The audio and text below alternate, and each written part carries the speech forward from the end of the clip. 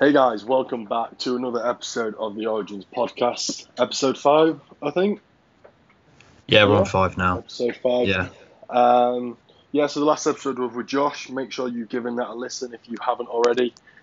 This is only a couple of days later, but we thought we'd get another one out and bash another one out this weekend. Rob, take it away. Give a little update on yourself, what you've been up to, because it's been like a couple of weeks since we last did an update on each other. Yeah, I mean, it's been a while since we kind of said anything, but to be honest, not much has changed with me, really. I'm kind of just, like, the weight's coming on a little bit now in terms of body weight. I think since the last time we spoke on the podcast, I put on like 4 or 5 pounds, Nice. like nothing major. I'm just trying to keep the kind of slow rate of gain, because I will just get fat too quick otherwise. Yeah. Training wise, everything's the same. Got the same split. How's that Just going? working on. It's all right. Like, I kind of found my groove now with the home training and like the exercises that actually work. Like, I tried to do. You called it the Callum curl. You know, the hamstring Yeah. curl. So I don't have a daisy chain, and there's none in stock on Amazon. Right. So I tried to do it with the dog lead, because I did those pinwheel curls with the dog lead in the biceps. Yeah, with the plate, yeah. So that it worked with that, and then I tried to do it with the hamstrings, and it was just driving me mad. I couldn't get it to work because I only have one cuff as well. So I was putting like my foot through the dog lead handle and then the cuff on the other side and tried to tie it all up, but Oh, right. And then a band as well? I didn't get to the band because I couldn't get So you couldn't attach a plate band to it. either. Yeah. The band makes it. The band makes it the best. Yeah. So I just Because the plate drops off when you hit. I guess you're slightly hitting the bench with the plate. Or Yeah, doing it on the floor. now I was doing it on the bench, but the plate wouldn't stay straight. So it was like hitting my legs on the way back So up it's and coming, down. it's rotating round and Yeah, coming yeah. and your legs. Yeah. No, with the daisy chain set up on the bands, it does allow the plate to stay dead center as well. Yeah, that's If you what I do did. it tight enough. But yeah, it's just progressing the main movements now. I used a belt with squats. I'm not sure if I said it on here or not, but I was really struggling with squats in terms of my lower back. No, I don't think we talked about it. So go ahead. Yeah, so I've always struggled with squats anyway. Like, we discussed about how like squat, bench, deadlift isn't for everyone, and squats definitely isn't for me. And it was just after every session, my lower back was just in agony. Not even just the session; there's just 2 sets, and that was it. I couldn't finish the session because it wasn't like spinal pain. Like, it wasn't like deep in the spine. It's like my whole lower back, like the whole area was just fully pumped and just wasn't right. And like when I get to the bottom of the squat, I can hear my back like crack, like the vertebrae crack. So And it's not like you have a ridiculously deep squat anyway. Like mechanically, you can't go super deep anyway. no, And I have the exact same trouble with a barbell squat. The amount of spinal loading that it accumulates is ridiculous. Even Yeah. with a belt, I'm knackered afterwards. well, that's the thing. So I tried it with a belt to kind of combat it, and I managed to do the sets without being in agony afterwards. So that's better than nothing. I mean, So, when I was barbell squatting, and then I'd try and do a split squat or something afterwards, it was just like so uncomfortable. Like, I could finish the set, but like my muscle connection with my quad was so off because all I'm thinking about is my lower back and like how much it's hurting just to stay upright. If anything, this home training has fully confirmed why I don't actually bench or barbell squat, to be honest. Yeah. And why there are so many movements out there for me that are way, way more optimal. Because if I was to go barbell squat in a gym now as well, that's going to lower the frequency that I can hip hinge and row as well. Because the amount of erector DOMs that I had, they lasted days after a leg day. So I wouldn't be able to hip hinge for a good 3-4 days after that. Exactly, and I kind of had the mindset of like, I'll try it, I'll keep it in, I won't use a belt, and I'll let my lower back kind of strengthen up and catch up to my legs. But it just hasn't happened. Like, there is a weak point in my physique, but it's not going to just get better by squatting. And is it that your lower back's weak, or is it just that it's weak in that position? because it's not like you have ridiculously strong quads on a hack, a leg press, and then your RDL or deadlift's like really inferior. It's only in a barbell squat that your lower back gives in. And if you're going to go back into a gym in 2 months' time and not barbell squat again, is there point taking this time out and not challenging your quads by using a belt? Yeah, it doesn't really make sense. True, but yeah, so I've kind of got over that issue, and then everything else is just progressing those movements that work. And yeah, it's going well currently. Like I said, body weight's up, so I'm in a pretty good position. I feel like I'm growing, other than my quads. Like, I think that's understandable, but even hamstrings, I think I am hitting them well enough with like banded curls and my stiff leg deadlifts and all that kind of stuff. So I think quads is the main one for everyone. That's the biggest problem. Unless you are really suited to a barbell squat, I think quads is very, very hard to grow at home. Yeah. Well, even if I squat without pain, it's still not loading my quads. The way I squat is just glute ham, and that's it. It's the same as me. Yeah.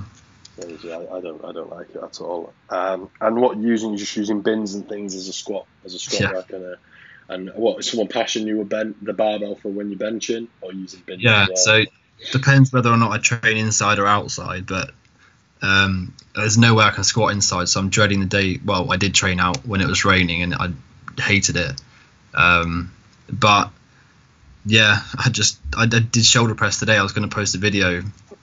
I did like a seated shoulder press, but I couldn't get a rack behind me, so I literally just got my dad and my brother to lift the bar over you. Yeah, it wasn't like crazy heavy, it was like 65. Yeah, because it's either that or it jumps up in weight because of the plates I have. Yeah, which I can't press that, so it's okay for that. But annoyingly, I can't do incline bench, which is I know that is irritating. I've tried to set it up loads of different ways, even like putting my back on the bottom of the sofa, but then I can't get my elbows properly. I've seen people do that, but I think that's going to cause more injury.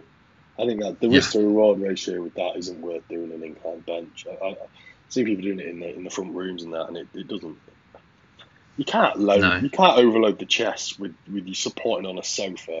I don't really care what anyone says. Just no stability. No stability at all. The risk to reward ratio's just not favourable at all. No. Well, it sounds like you're coping all right. Yeah. To be fair, I'm quite enjoying doing flat bench press, because now I do it. Like the past, I struggled because I would go all the way down because I kind of like thought you have to, but obviously you don't. Touch your chest, bro. Yeah, exactly. Doesn't count unless you touch your chest. No. To be fair, I used to be one of them gym bros that was like, nah, that doesn't count unless you touch your chest. For years, I was like, you have to touch your chest, everyone. Even though even myself, it would just cause so many problems with my shoulder. The amount of like times that I injured my rotator cuff benching was just ridiculous. Well, the weird thing is, I was going to say, when I first started benching, I wouldn't go all the way down because I said to my mates, like, it hurts. Like, I can't go all the way down. And then because they had that mentality of like, it doesn't count if it doesn't touch your chest, I forced myself to do that, got weaker, and gave myself so many issues in the process of it. Yeah. But now I realise I don't need to go all the way down. I just work in the active range and I'm fine. Yeah. And I'm actually progressing it quite well. It's the strongest I've ever been on it. So. What are you benching?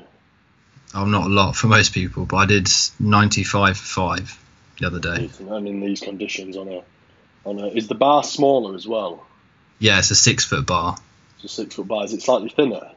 It's slightly thinner, and it rolls in my hand a little bit. It's one of the spinny ones. Yeah. Ah, fuck yeah, I hate that. But it's still better than my little 1 inch one. Yeah, sure. No, that's decent then. Decent then. Yeah, I mean, I don't mind the home training. I've got into the groove of it. I mean, what have we been doing it for now? Like 8 weeks.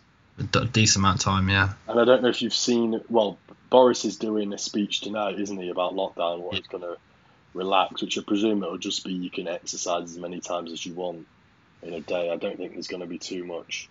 No, what else are we going to say? Relaxation. But I mean, I don't know if you've seen the reports about Ireland. About the gyms being open in October? Yeah, so there's one that says August, and then there's one that's a 5-stage plan saying August, and then there's one that's saying a 5-stage plan being October the 10th. That's a which joke. would be 16 and like 20 weeks until the gym's open, and we've already done 8. It's literally double what we've already done, and what we've Double already plus done. more So, what we've already done. And I mean, I know obviously there's things that have gone on. It's horrible to hear about Luke. yeah, I can't help but think that the current situation hasn't helped with a lot of people in terms of mental health as well, not just physical health. And gyms are a massive escape route for a lot of people. And I think it's silly to class gyms as like such a key place to spread the virus. yeah, Because if the big gyms cap the number of members allowed in at a certain point, so there would be some kind of waiting list system that you sign up for your hour of the day.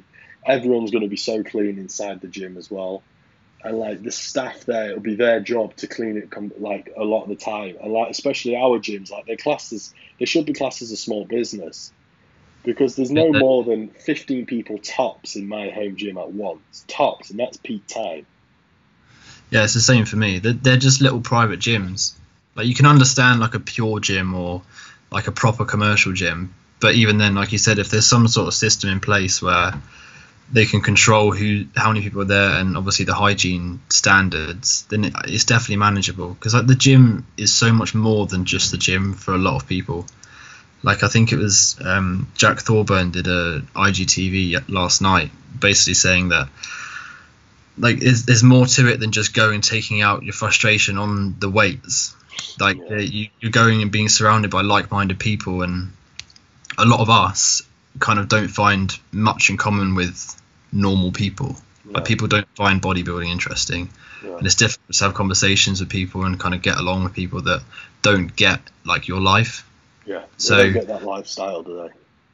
No, and it's starting to come out now. Like, 8 weeks has passed, and people are kind of starting to struggle with, like, you can kind of see it out for a little bit, but like obviously what we've seen with Luke, nobody really knows the true reasons behind that. But lockdown and not being able to train properly definitely didn't help him. No. So, I mean, it makes sense. Like, for people that don't understand it, like probably Boris doesn't understand looking at him, I don't think he's been to a gym once in his life, to be honest. Exactly. So, if they're in charge, then chances are gyms will be put at the back of the list. I know, and they do take that look at gyms that they're one of the last things to open. They're branding it with things like a nightclub and mass gathering events, and it's not even the bodybuilding community. It works any form of exercise. You've got the die-hard cardio guys that go and run 10K on a treadmill. Like my dad, for example. I mean, thankfully we have a treadmill here. We're lucky enough to have a treadmill at home. But he loved going either before work or after work, popping into the gym, the local leisure centre, and just nailing himself on the treadmill, like we do on the weights. And it is just that an hour, 2 hours to yourself, where you don't have to think about anything else. That escape, it's a little escape route, isn't it? And even like you said, surround yourself with like-minded people. That's pretty important. Like, we wouldn't have met really if it wasn't for the gym. No. We'd have just been two guys living that regimented lifestyle, surrounded by people that didn't really get it. And it's so true, especially at like university, we're the 0.1%. Not even that. Like, I'm pretty sure you're the only person I know at our uni that is the same as me. Obviously, we got other guys at the gym, but at uni or Birmingham, I haven't met anyone that takes it as seriously as we do. And there's thousands of students. There's a powerlifting community, but again, as we know, they don't take it that seriously, like powerlifting, in terms of like how regimented powerlifting is compared to bodybuilding. But yeah, true. It's just me and you and 33,000 people or whatever it is. Exactly. Yeah. Well, and Leah, you can count her in that. And Leah, yeah, you can count Leah. But yeah, a little update on me then. I don't know if I said on the last podcast that I was starting a mini cut, but I decided to. I sent some photos over to you, and although I'd slabbed on a lot of tissue, I'd accrued a lot of body fat in a short amount of time. And that was pretty much down to expenditure being near on zero for like a number of weeks due to university work and my dissertation. So basically, the plan is 4 to 6 weeks in this mini cut, be fairly aggressive. It's 1 week since I started and I'm £6 down. I thought I'd hit 7, but 221 I woke up this morning. So that's a decent drop in week 1, and that's with 6,000 steps and 20 minutes cardio on a rest day, and it was literally an incline walk on a rest day. So cardio's absolutely bare minimum. I knew off these calories that I'd drop a lot. Calories are at 3.5 thousand on a training day and 3.2 thousand on a rest day. So again, it's still a decent amount of food. And to be honest, I'm still struggling to eat this amount of food. Like, I'm not enjoying it at all. When a meal comes around, I'm still not enjoying the meal. My palate is just fucked. I don't really have any taste buds at the minute. I can't differentiate between some mince and some chicken, if I'm honest with you. So I can't wait to resensitize the palate and actually enjoy some food again. But the whole point of this mini cut was just to regain appetite. As you can tell, appetite is not there, and improve digestion as well. Because towards the end of an off season, a big push up, it's okay increasing calories, but if you can't digest and utilize the food, then there's literally no point just increasing. And I noticed that my digestion took a big hit towards the end of it as well, purely because of the type of food that I was eating. I was eating a lot more caloric dense, shitty food. I'd pushed fat up where I wasn't comfortable with fat being as well, and pulled carbohydrates down. Yeah. So I wasn't in an optimal place to grow. And my thought process behind it was, if I just keep pushing while at home and then gym's open, then I'm just going to have to mini cut when a gym opens and miss time growing when I have full access to all equipment to grow. So the thought is just to strip off for 4 to 6 weeks, and then hopefully nearer that time gyms will be open and I can push up body weight again. Yeah, and also you've been, I don't know exactly when your show was last year, but it's more or less a year-ish of pushing up body weight and pushing up. Of July. Okay, so that's when I started my off season. So it's been 10 months.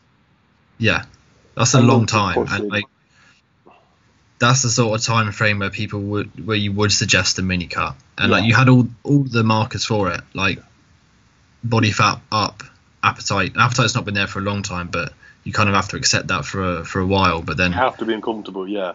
There's been uncomfortable, and then there was literally where you can't eat.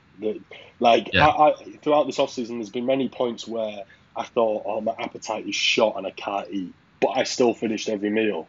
But towards the end, it really was where I honestly cannot finish this meal. 2 hours has passed, and there's nothing I want less than some food right now.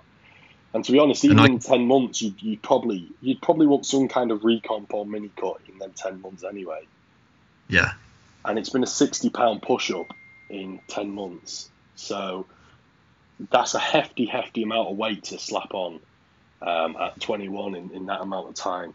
So it's due. It's run its course and it's due. It's just really hard when I had no trouble at all flicking the switch into prep last year. As soon as I went into prep, my mindset I couldn't wait to start. My mindset completely changed, and I was like, diet, but like pull off body fat. I wasn't bothered about growing. But since my show and that there's that step up to the classic physique division, my mindset is just like, I've got to be bigger. I need to add tissue here. Like being tall as well. Like, and I'm like, I see areas where I need to fill out. And it's just been delaying the mini cut because it's been so hard for me to flip the switch and be like, yeah, let's spend some time not growing and spend some time in a dieting phase. But ultimately, I've just got to think that in the long run, this is going to be a lot better for me. Yeah, and it's going to allow me to actually grow more than if you just delayed. Well, yeah, you got to look at the end goal, and having a mini cut now is conducive to more growth in the long term. Yeah, it just is. Mentally, when you're actually eating less food on a day-to-day basis, it doesn't feel like that at all.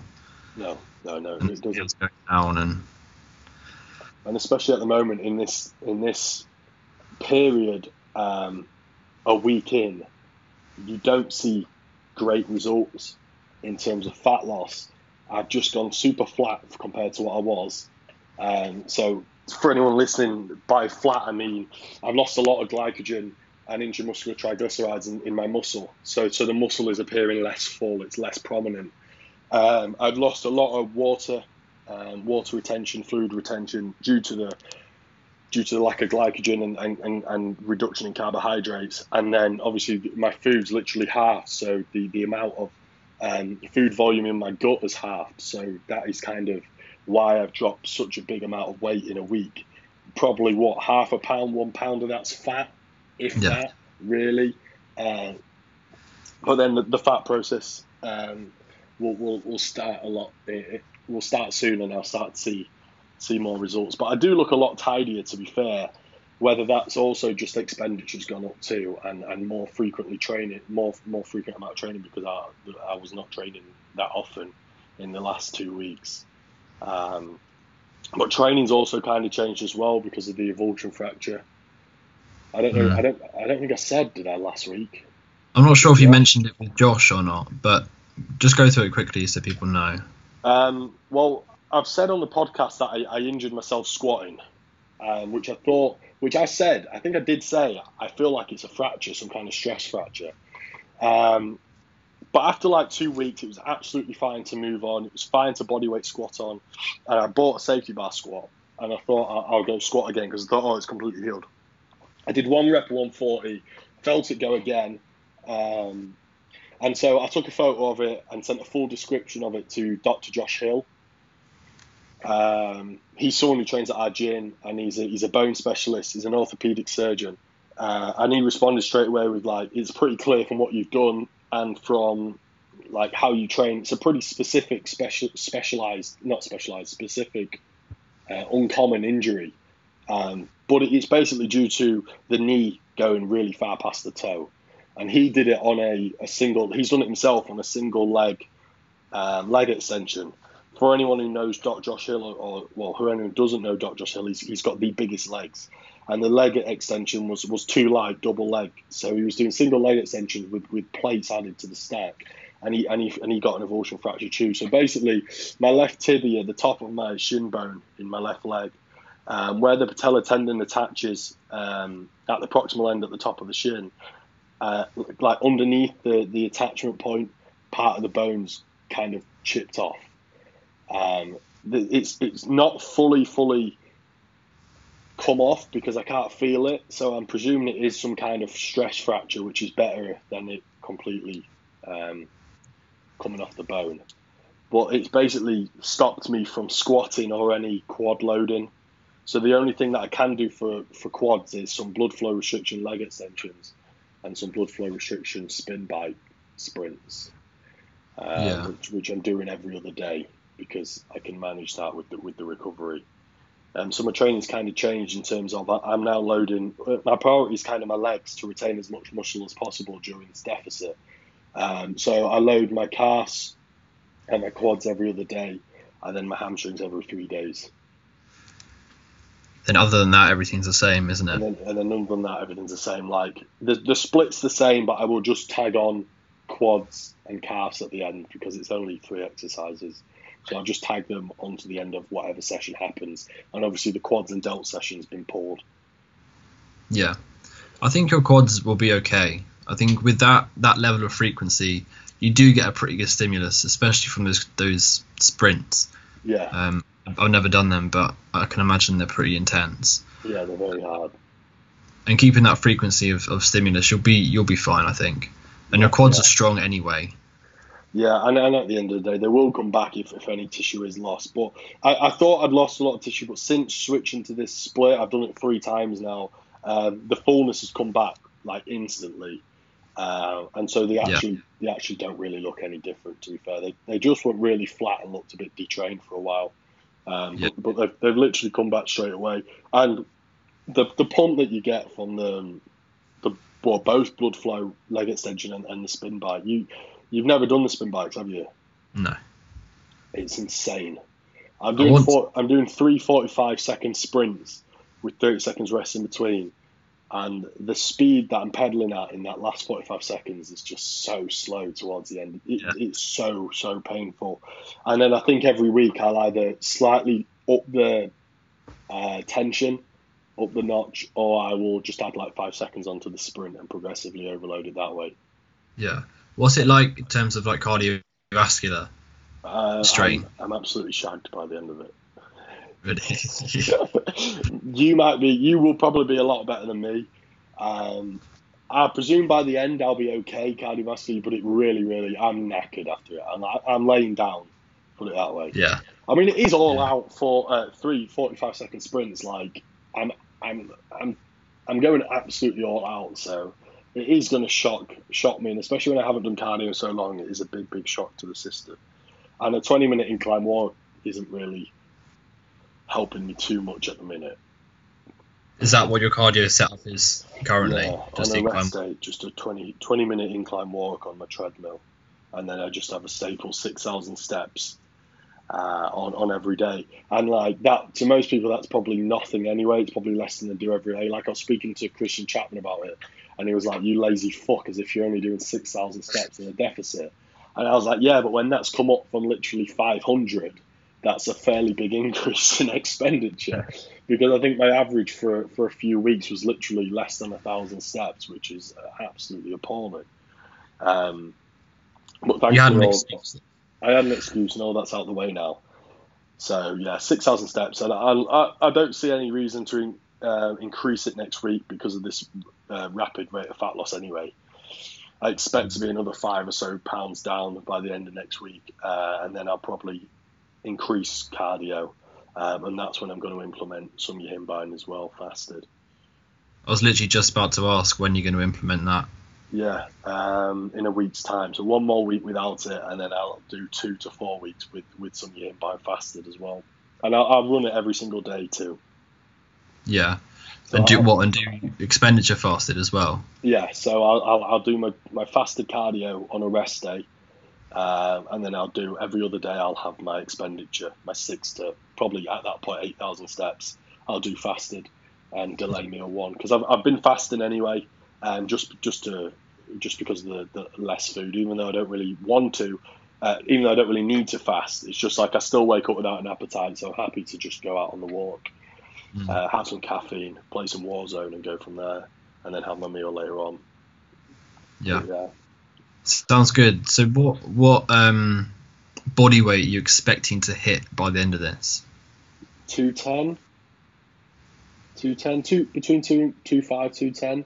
I mean that'd be 11 pounds in 4 more weeks. 4 or 5 more weeks,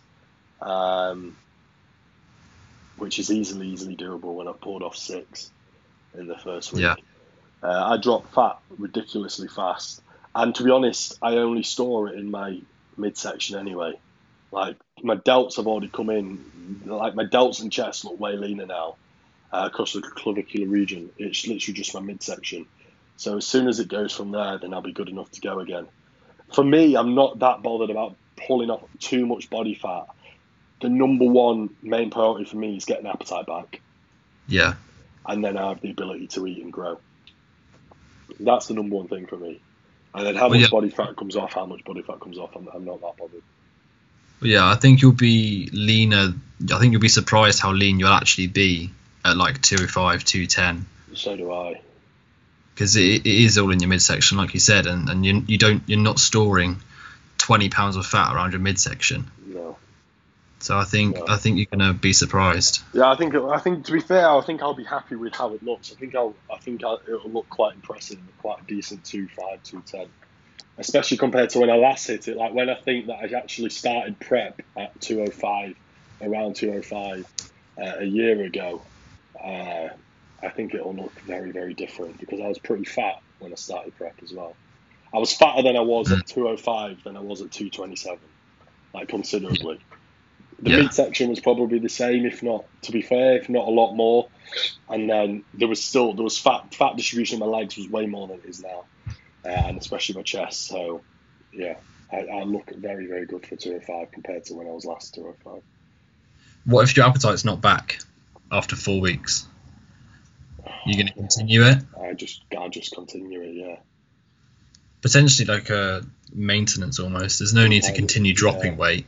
I'll take it to probably 6 weeks and get a little bit leaner. and then I'll just maintain. To be fair, you probably will be fine then. But I mean, I'm notoriously a massive eater that's always hungry. So I presume it'll come back pretty fast. It's just that I've pushed and shoveled food for so long that it's completely gone. Sounds good. It's got a good plan. Yeah, that's and the plan, really. It's going to help massively in terms of competing next year. Yeah. I mean, this will probably be the only tidy up phase that I have before I enter prep. Yeah.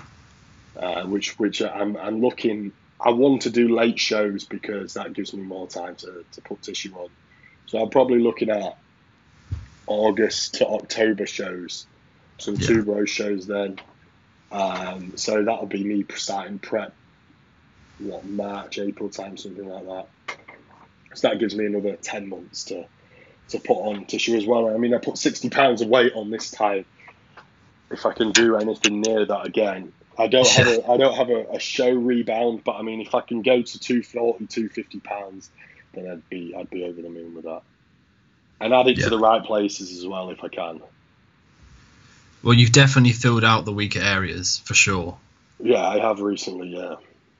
So I think it's going to be exciting to see come 2021. I mean, if all three of us, me, you and Leah, will be on stage in 2021, then that'll be very, very exciting times. Definitely. I'm hoping that I'll be ready.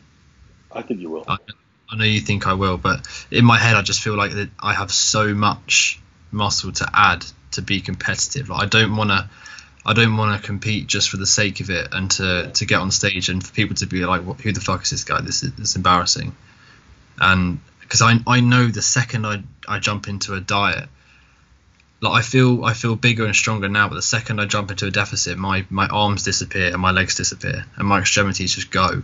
And it's happened every time I've dieted in the past, and it's potentially because I've gone the wrong way about it, like too much cardio, too many steps too soon. Exactly. Kind of thing. You've never dieted properly yet, where you've managed recovery. I think the biggest look, like the most important thing we're going to have is when you mini cut. I think that's going to tell us all if you're going to be ready or not. Because if you mini cut for 4 to 6 weeks and you do start to lose tissue, you do start to look really skinny in your extremities, then we'll be like, okay, maybe another year of adding some tissue and getting that a lot more mature muscle. But when you dieted in the past, you haven't had any mature muscle at all, really. You're 19, 20, 18, like you haven't got mature muscle, and you haven't got that dense muscle you've built either. You built it off that high volume approach too. Yeah. So and I'm still not massively strong now, and that strength is what brings that kind of density and that mature muscle. Yeah. And I'm not crazy strong in any area, so I've such a long way to go in that aspect. And that even the fact that I'm not crazy strong like makes me think to myself, like what's underneath all the fat isn't ready. Yeah, makes sense. Yeah, but you're the strongest you've ever been. Yeah. And if you were to diet in March time for a prep, how much stronger are you going to be in March compared to now? Just think how strong you've got in the last 3-4 months since Christmas. Yeah. You've added a ridiculous amount of numbers to your lifts, a ridiculous amount of weight to your lifts. So by then it'll be even higher, and you will be at an all-time strength. I mean, you're at an all-time strength now. So by then you're going to be crazy strong comparative to what you were previously when you last dieted. Well, it is all comparative, and like just because I'm not like benching 140 for reps, if it's strong for me, I'm still adding tissue to my frame. Exactly. There's just that mental block of like, could it be more? Could I be better? Could I be stronger? Yeah. But that's always going to be there anyway. I'm sure pros have that same. Every time they go into a prep, do they truly think that they're good enough to win this time round? Like, do they need another year? Like, it's always that in the back of your head. Do you need more time? Everyone's always going to have another. And I don't think a year off would hinder anyone in the whole like industry. Yeah, like, sure. Everyone could take a year off and come back bigger and better, but then you're not competing that year. Like we spoke to Josh. I mean, Josh was like within touching distance of a pro card, an IFBB pro card. But even if he got it, he was still taking 2 years, 18 months off before he competed on a pro level anyway. It's like everyone, and like Brightman got his pro card and he's taken 18 months off again because he wants to compete competitively as a pro. So taking time off does nobody any harm, but you've still got to test the waters, and there's got to be that first time you do compete, because I do think if you can compete earlier at a younger age, your first prep's always the worst. You've got the experience under the belt, you then hit that rebound, we go again, rather than leaving it until like 24, 25 as your first prep, and then you've only got your later years to do it. There's so much to learn from a prep, and I'm sure you learn crazy amounts, especially coaching yourself. Yeah. Like coming out of that experience and knowing what kind of you have more clear on what you need to do to improve yourself. I don't know. I think the fact that I haven't prepped before, kind of, I don't have the bug for it like some people would do. But I know as soon as I do, and as soon as I do compete, I will have that mindset for sure.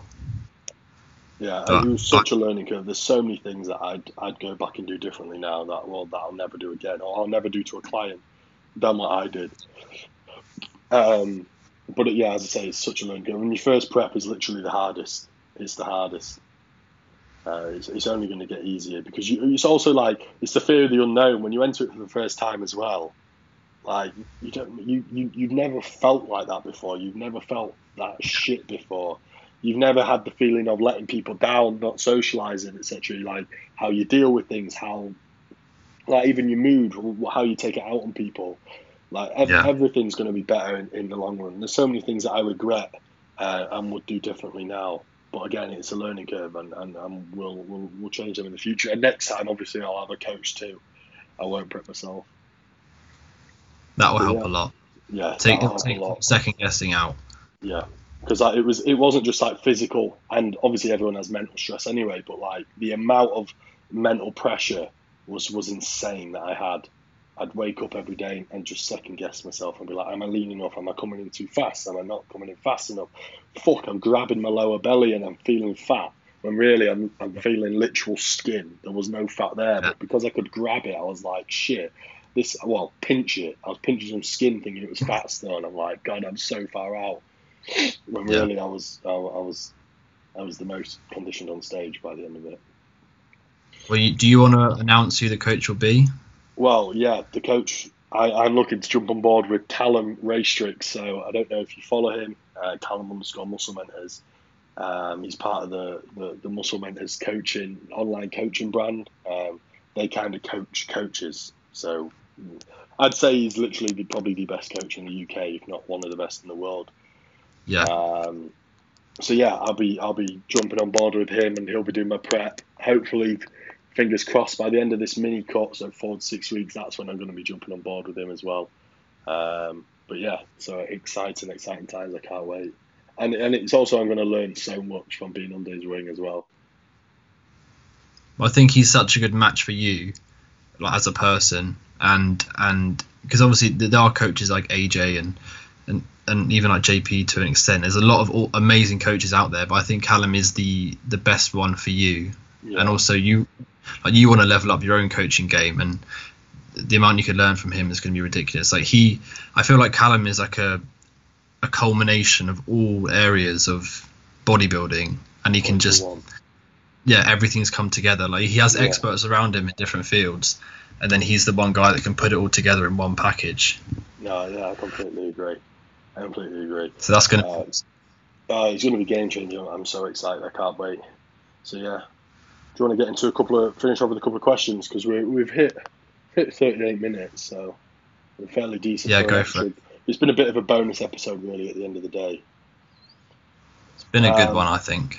Yeah, it's been decent just to have a little chat. So I put some questions out. I haven't got too many fantastic ones again that we can answer.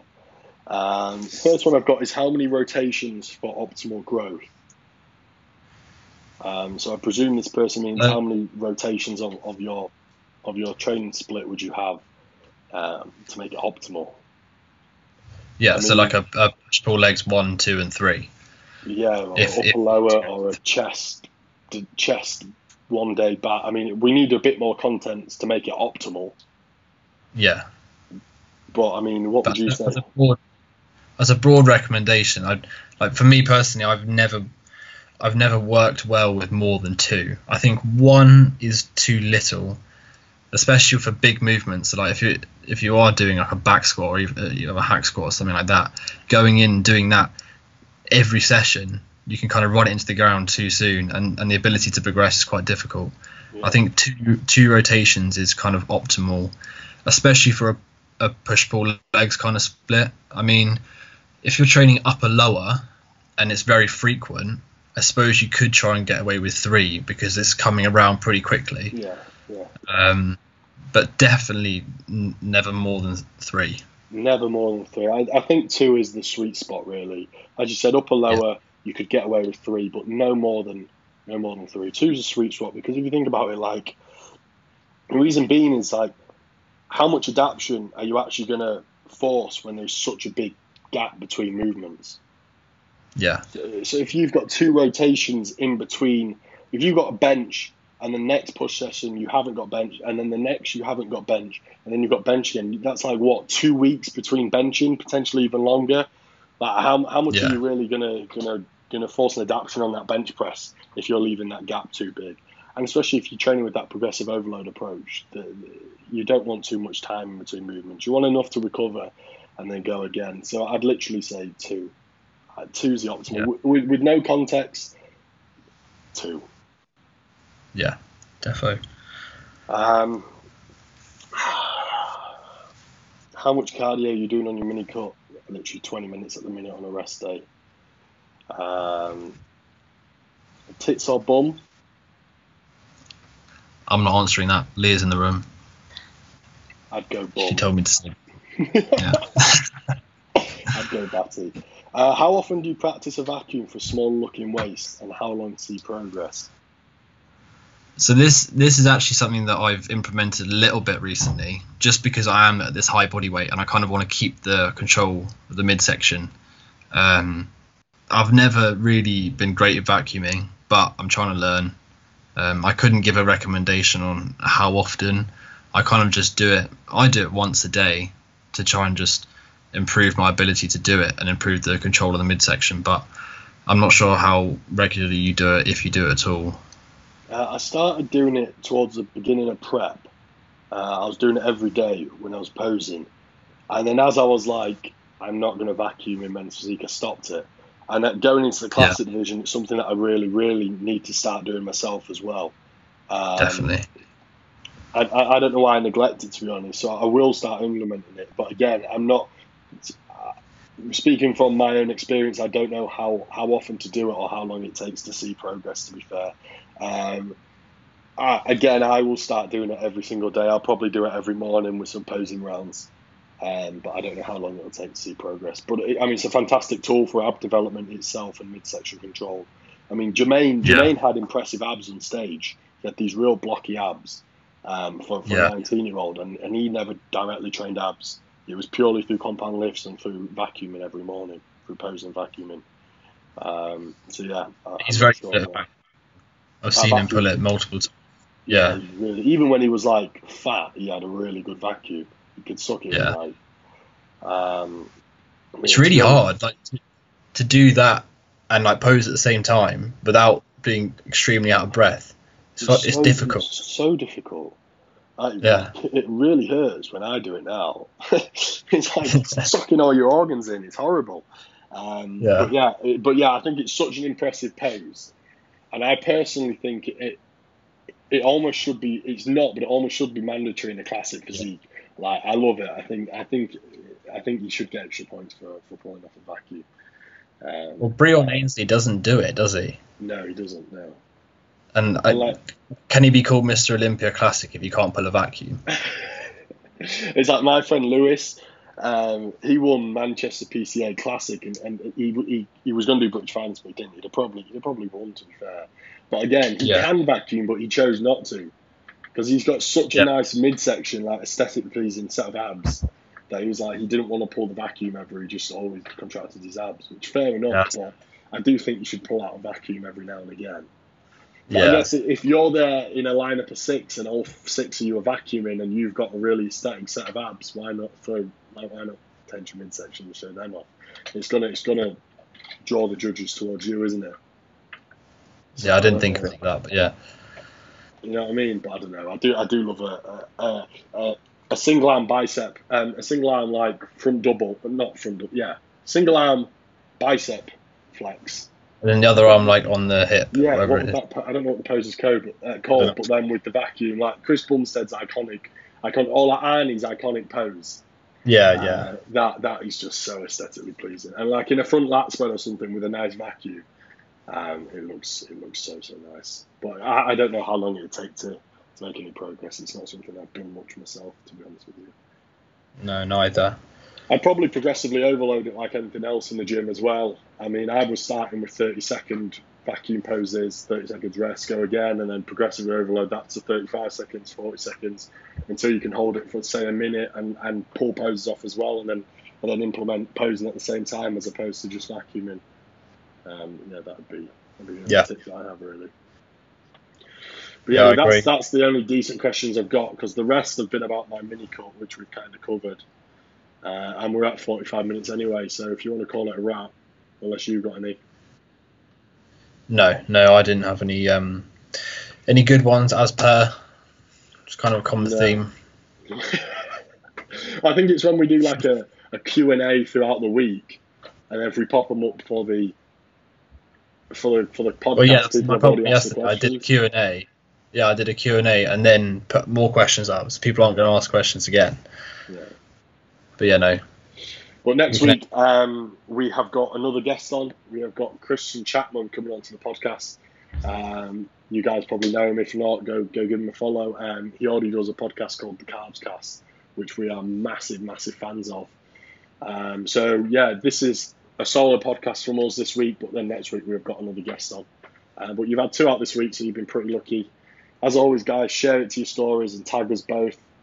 And yeah, thanks for listening. We'll see you in the next one. Thank you very much.